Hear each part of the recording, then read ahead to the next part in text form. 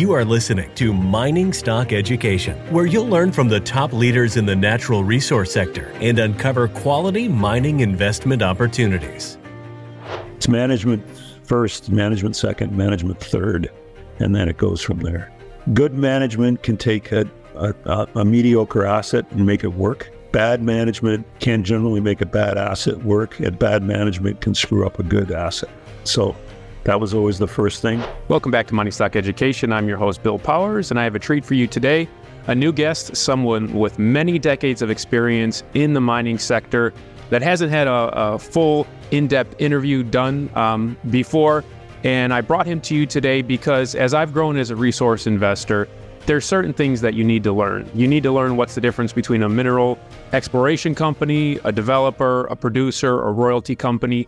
You start with those basic building blocks, and then you go from there. And one of the ways I've grown is by talking to people with a variety of experience in the mining sector, since I myself don't come from the mining sector, came from outside Canada and outside the mining sector. And one of the ways that I've grown is by just having conversations with people with a lot of experience in the sector. And Brian Christie, welcome on to the show today. You have had a lot of experience in the sector. You've been a geologist, you've been a journalist, you've been a mining equity analyst, you've run IR for a major gold producer, and you're the director of Wallbridge Mining, as well as Fury, of which you're the chairman, Fury Gold Mines, which is a show sponsor. So welcome on to the show for the first time. Thanks, Bill. Good to be here. All right. Could you give us a little background? How did you find your way into the mining sector? It's kind of interesting. When I was graduating from high school, I actually thought I wanted to be a pharmacist. So I applied to pharmacy school, and in those days, it was a very, very tough faculty to get into. The Toronto, I lived in Toronto, and there was they took a select number of people, and I didn't make the cut. And I ended up in a BSc program at the U of T, started taking geology, and as I got into it, I kind of found it a lot more interesting. And ultimately, I did my BSc at U of T. When I graduated, I felt I didn't really have enough background in economic geology, so I applied for a master's, did my master's at Queen's, and then got into industry and spent about 13 years as an exploration geologist. So you got in as a geologist, and were you part of a discovery during that period of time? I've worked for government. I've worked for large companies. I spent 5 years at Homestake Canada, for example, which was owned by Homestake USA. The discoveries, I've been on two in my career. One was with Falconbridge Copper. I was working as I think I was crew chief that year. We were up at a project north of, or just outside of Thunder Bay. It was called Winston Lake. We had actually gone in, it's kind of an interesting story. We'd gone in to kill the project because it had been on Falconbridge's list of properties for years. And I don't take credit for the discovery. The guy I worked for, Frank Ballant, was the guy that put it all together. He recognized there was a potential for a volcanogenic massive sulfide system there. And so we went in, we started mapping, and we found a large alteration system. We were going to drill 4 holes just to follow up a short program that had been done a couple of years earlier. First hole was kind of funny. The driller said, "Oh, I can't set up here. The cliff's in the way." So we said, "Okay, we'll back up." And so he's drilling the hole, and the night before we went out to check the core, there was like probably a 50-year storm event, washed the road out in about 6-7 places. Took us about 3 hours to get up to the site. And when we got there, we flipped open the core boxes, and there was about 5 meters of massive sulfides. So pretty exciting discovery. That ultimately became a mine. Unfortunately, Falconbridge mined it at a down part of the zinc cycle, didn't make any money. But nevertheless, it was pretty exciting. We learned a lot about volcanogenic massive sulfides, which certainly was beneficial at Agnico. The other discovery was a lot more grassroots. I was working for a consultant with a junior mining company, and myself and another guy were out, just happened to be mapping, and he was stream sampling, and we're sitting, I'm on an outcrop, he's collecting a stream, and he goes, "Wow," he says, this is pretty interesting. This sample's full of pyrite. And I went, "What? That's kind of weird." So I was sampling an outcrop, Baghdad. We took his sample, and it turned out that we were sitting right on top of what became the Pine Cove deposit in Newfoundland.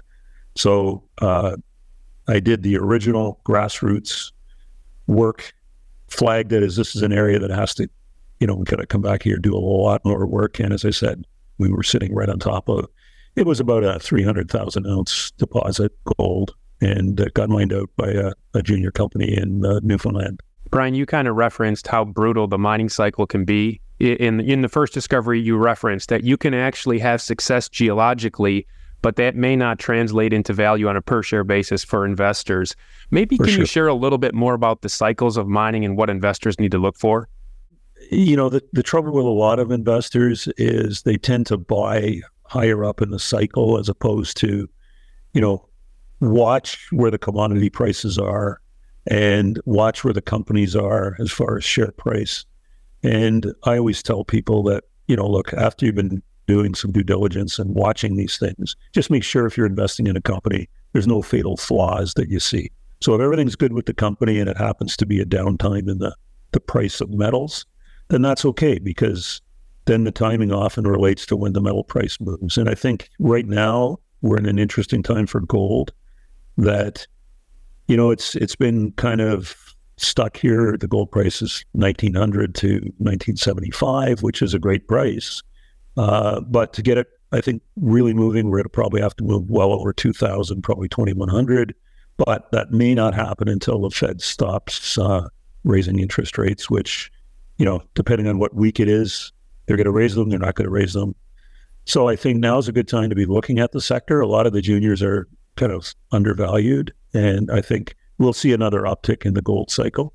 And gold's a little more difficult because it's got different controls on what moves the price. But copper, for example, or even uranium, they tend to be more cyclical.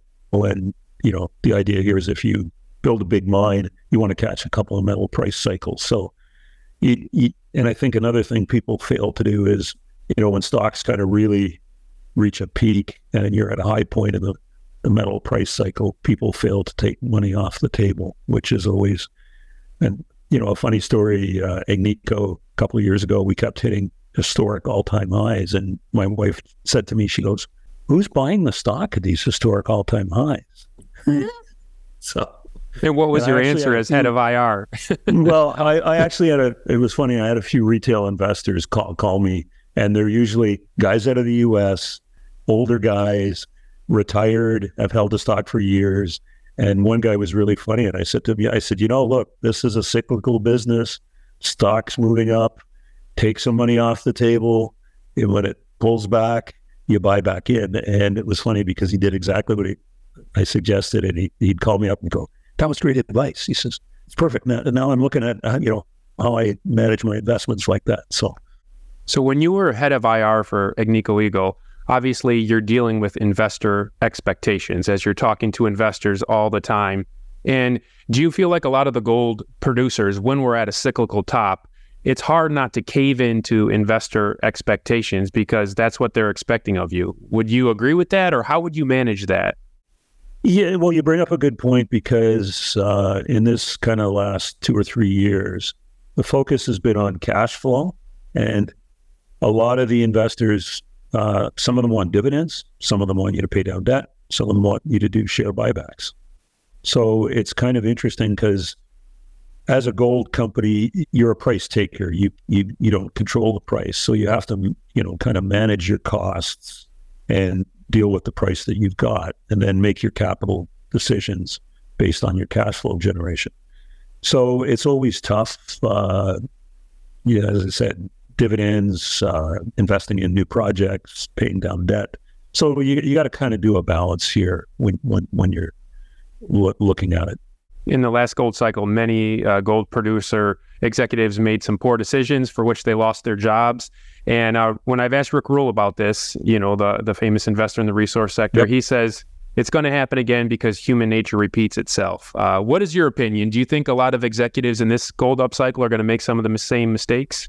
We've seen quite a bit of discipline so far, but I get nervous that there's consolidation happening, and there aren't what I'd say a lot of good projects out there. So at some point, I think some guys are going to probably pay too much for an acquisition, make the wrong acquisition, maybe get caught offside politically, because the world is constantly changing here. I think, a lot of the places you want to invest in are shrinking dramatically. And, that's one of the things that attracts me to Fury is that we're in Canada, predominantly Quebec, which is probably one of the best jurisdictions, you could be in. So I think there's going to be some chance, but to me, this all comes down to pick your management team. If they've got a great track record, like Agnico, Sean Boyd, tremendous track record, transparent, focused on investors and investor outreach. Sean totally understood, reaching out to institutional investors, retail investors. So the company had a lot of credibility in the marketplace. And even when something goes wrong, the investors trust you and believe that you're going to get out of a situation. Like say, a mine has a certain issue. Well, you explain, hey, this is going to take 3 or 4 months to fix. And, you got the credibility that they trust you. So I would say always it's management first, management second, management third, and then it goes from there. Ryan, I've been investing in small Canadian junior mining stocks since late 2015 as an American. And I can tell you that over that 8 years, it's become more difficult to invest in Canadian junior miners, especially as an accredited investor and a lot of the hoops and hassles we have to go through. How important is the U.S. investor to the Canadian junior mining markets? I think it's critical to the entire Canadian market. I can tell you, Agnico, we've always focused on the U.S. market. We probably have about 30 or 40% retail. And so it's always been a big component. When Paul Penna ran the company, you'd go to the annual meeting and you'd have 2 or 3 rows of shareholders, largely from the U.S. So I think when you look at generalist money, it's mostly in the United States. That's where the big pools of capital are. We're not seeing, I just don't get a good feeling. The Canadian institutional market is shrinking. I think there's a demographic change in some of the retail investors. But that said, I was glad to read a Kitco article that said millennials apparently have 10% gold in their portfolios. That didn't necessarily mean stocks, but at least they know what gold actually is compared to probably Bitcoin. So I think it's very important to reach out to U.S. investors. And I understand where you're coming from. Like I know myself, even if I want to do, say, a private placement or something, I have to fill out all kinds of paperwork, and then it gets even worse. As an insider, if I'm buying stock, I got to make sure all the filings are done. And yeah, totally understand where you're coming from. And a lot of it, I guess, they're just trying to prevent, issues. So, Brian, after you worked as a geologist early in your career, you then had a stint as a journalist in the mining sector. So what were some of your key takeaways for investors? What did you learn there as a journalist? It was interesting, Bill, because at that point in time when I joined the Northern Miner, I'll give them a plug here, because if you're a resource investor, that's a great paper to be subscribed to. The news, when you get it, the news is probably a bit old, but it gives you great insight looking at site visits and just the stories. And when I joined, the diamond market, Canada and international, just started to take off. We made the big discoveries in Northwest Territories. And then Canadians were starting to go globally where they were looking at projects. So I was traveling all over the world looking at, you name it. I was probably there looking at uranium or copper, gold, diamonds. And I think the big issue here is, again, trust the management, do some due diligence on the projects, and everything in jurisdictions is great until it's not. So I think pay a lot of attention to where the companies are. There's hot spots in the world right now. A lot of West Africa is starting to kind of wobble. Obviously Russia, Kinross had to exit Russia back a few years ago when the Ukraine situation came around. So I think a lot of it is know your management teams and pick decent geography.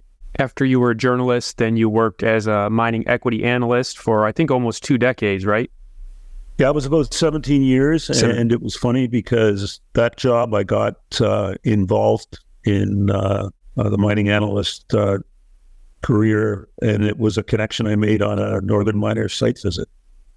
I joined Canaccord Capital back when they were just really building their Toronto institutional team, and went on to work at several different Canadian equity dealers. So when you were at your desk and on paper you're analyzing a miner, what were some of the key metrics you would look for? Again, it would always be management. Good management can take a mediocre asset and make it work. Bad management can generally make a bad asset work, and bad management can screw up a good asset. So that was always the first thing. And then again, good geology with the ability to grow reserves, resources. Also another thing that, well, it wasn't so much back in the days when I was a mining analyst, but it's community engagement. You got to make sure the companies are engaged with the local communities, First Nations groups. All of that is very, very important, because you can have a great project and it gets stalled out because you've done a very bad job dealing with local communities, local government, whatever. So beyond just a superficial due diligence when it comes to local communities, if the company says everything's fine, but then you get a news clipping or something that there's some dissatisfaction at the First Nations level, as an investor or an equity analyst, what would you do? Would you pick up the phone, or would you do a site visit, Yep. try to talk to the locals? Yeah, as an equity investor, before I would cover any kind of company, I would go to site. So as part of my due diligence, I always made sure I went to site, and that usually meant meeting some of the local communities, meeting government officials, and just totally understanding kind of the landscape. And these days, a lot of this stuff you can screen, on the web, sort of thing, right? But as an investor, if I see something that's happening from, say, a political or community level, I would be phoning the company and saying, "Hey, what's going on here?" Right? Like, I read your stuff about ESG on your website, and it all looks great, but I'm not getting the warm fuzzy feeling from what I'm seeing in stories on the internet. But also, you have to be careful with what's on the internet, because it often isn't the exact case of what is happening. So pick up the phone, call the CEO. If it's a decent company, you're going to be able to get the CEO on the phone. When you were at Agnico Eagle leading investor relations, from your vantage point, what did you feel like investors misperceived or got wrong the most? Probably the timing in the cycle. As I said, they often tend to buy when prices are ramping, and that's often difficult because you never know when the price is going to roll over. I also think now there's too much short-term focus on, earnings, quarterly earnings. A lot of that is generated by the hedge fund community, because those guys have become some of the dominant institutional investors with a lot of the big brokerages, whether it's in the United States or Canada. There's kind of a list of maybe about 80 of them, and they're the guys that are doing the trading. They're the guys that are shorting, going long, and everything's this short-term focus. And I think as an investor, you need to take a longer-term focus. Like, a company every so often on a quarter is going to miss earnings, but if they miss earnings by a penny, is that a big deal? No, because then the next quarter they're going to beat by 2 or 3 cents. So that kind of thing, you kind of got that's kind of noise. As I said, always look to see if there's a fatal flaw somewhere, then that's a different story. But you can't really focus on the short-term trading, and you probably have some clients that do short-term trade. But again, as I would say, if you buy it in the right time at the right point when it's not, running up to the moon, then I think you've got the ability to trade, take some money, and, just be smart about it.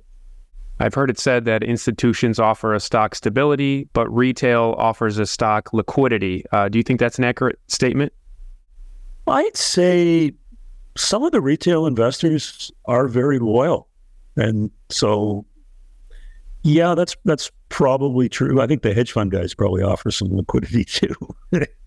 But yeah, that's probably valid. But, at Agnico, we've had some very long-term retail investors. Brian, you could be doing anything at this point in your career, but you've chosen to be the chairman of Fury. You accepted that role more recently.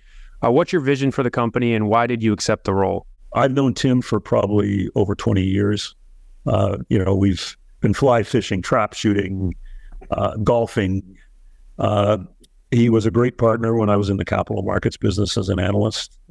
He got me in front of key investors, worked hard. It's interesting because he had built a good relationship with Agnico before I even got there. And I like Tim because he's got a ton of energy. He's always thinking. He's thinking more like he's running a business, not just a resource business.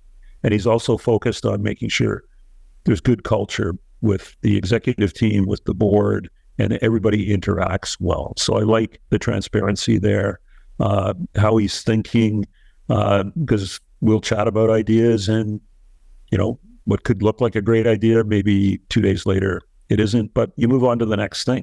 And I think you always have to be almost reassessing your business and seeing where you're going and how you want to grow it. And Tim, as I said, has a lot of energy, great relationships out there with a number of companies and a lot of the institutional investors. I think he's learning a lot about retail, but that's good as well. And what about at the project level with Fury? Obviously, that's central to the company's investment thesis. Yeah, we were just up at Eau Claire a month ago, roughly. And I was blown away by the infrastructure, like the Quebec Hydro infrastructure.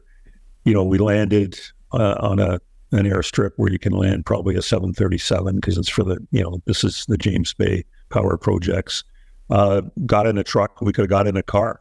And we drove all the way to the property, got there, and the amount of trenching and historical work that was done by East Main Resources that I don't think really necessarily got all put together that well.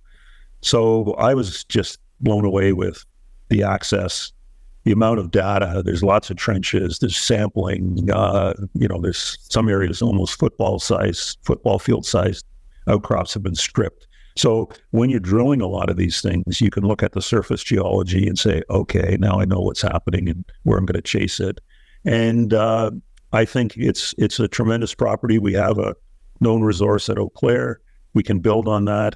But I think the really exciting thing is the number of targets elsewhere on the property that need to be assessed, drilled. And, we've had great luck at Percival.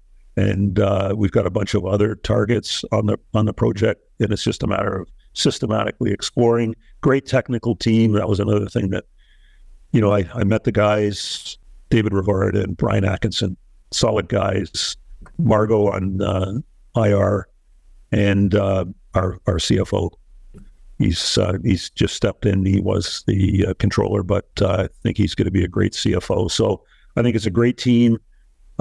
Great location, as I said. You can't beat Quebec, and I kind of like when I can drive my car to a project. I don't have to worry about building a road for 200 kilometers or flying everything in by Hercules or stuff like that. So, and the thing with Eau Claire, you can almost plug and play into the hydro.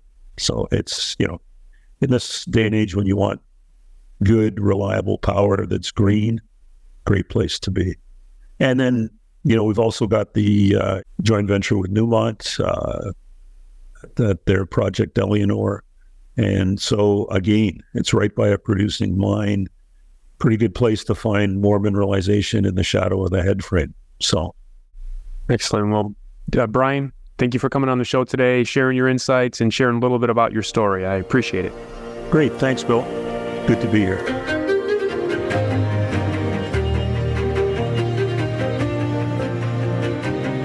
Thank you for listening to Mining Stock Education. Please subscribe and share this show with like-minded investors. Connect with us at miningstockeducation.com and sign up for our email list to stay in touch. Much success to you as you learn about, invest in, and profit from mining stocks. The mining business is one that generates gigantic wealth. You know, a good drill hole that converts might cost $50,000 or $100,000, and it might discover something worth a couple billion. There is no sector that I know of that has offered up as many predictable circumstances where there was the possibility, certainly not the certainty, but the possibility of 10-for-1 returns, as there is in small cap and micro cap mining stocks. Concomitant with that, if you don't do the work, or even if you do the work and don't discipline yourself on the sell side, there are very few places in the world where you can lose as much money as quickly as in mining stocks too. I just started to study up on mining stocks, and I just became fascinated because this is such a tiny sector and it's so volatile that either you could do really well, or you could pretty much get blown out of the water really quickly. The mining sector is a very risky sector. It can take your money very, very quickly. Don't fall in love with stocks, and don't be overly confident, and just do your work as best you can. Do your very best, but don't fall in love and don't get too overly confident, because that's a recipe for disaster. I have met, professional retail investors that have made a tremendous amount of money on the junior mining space. Some of them aren't accredited, and they spend their days researching, talking to people, being on the phone, pouring through financial documents, but it requires commitment.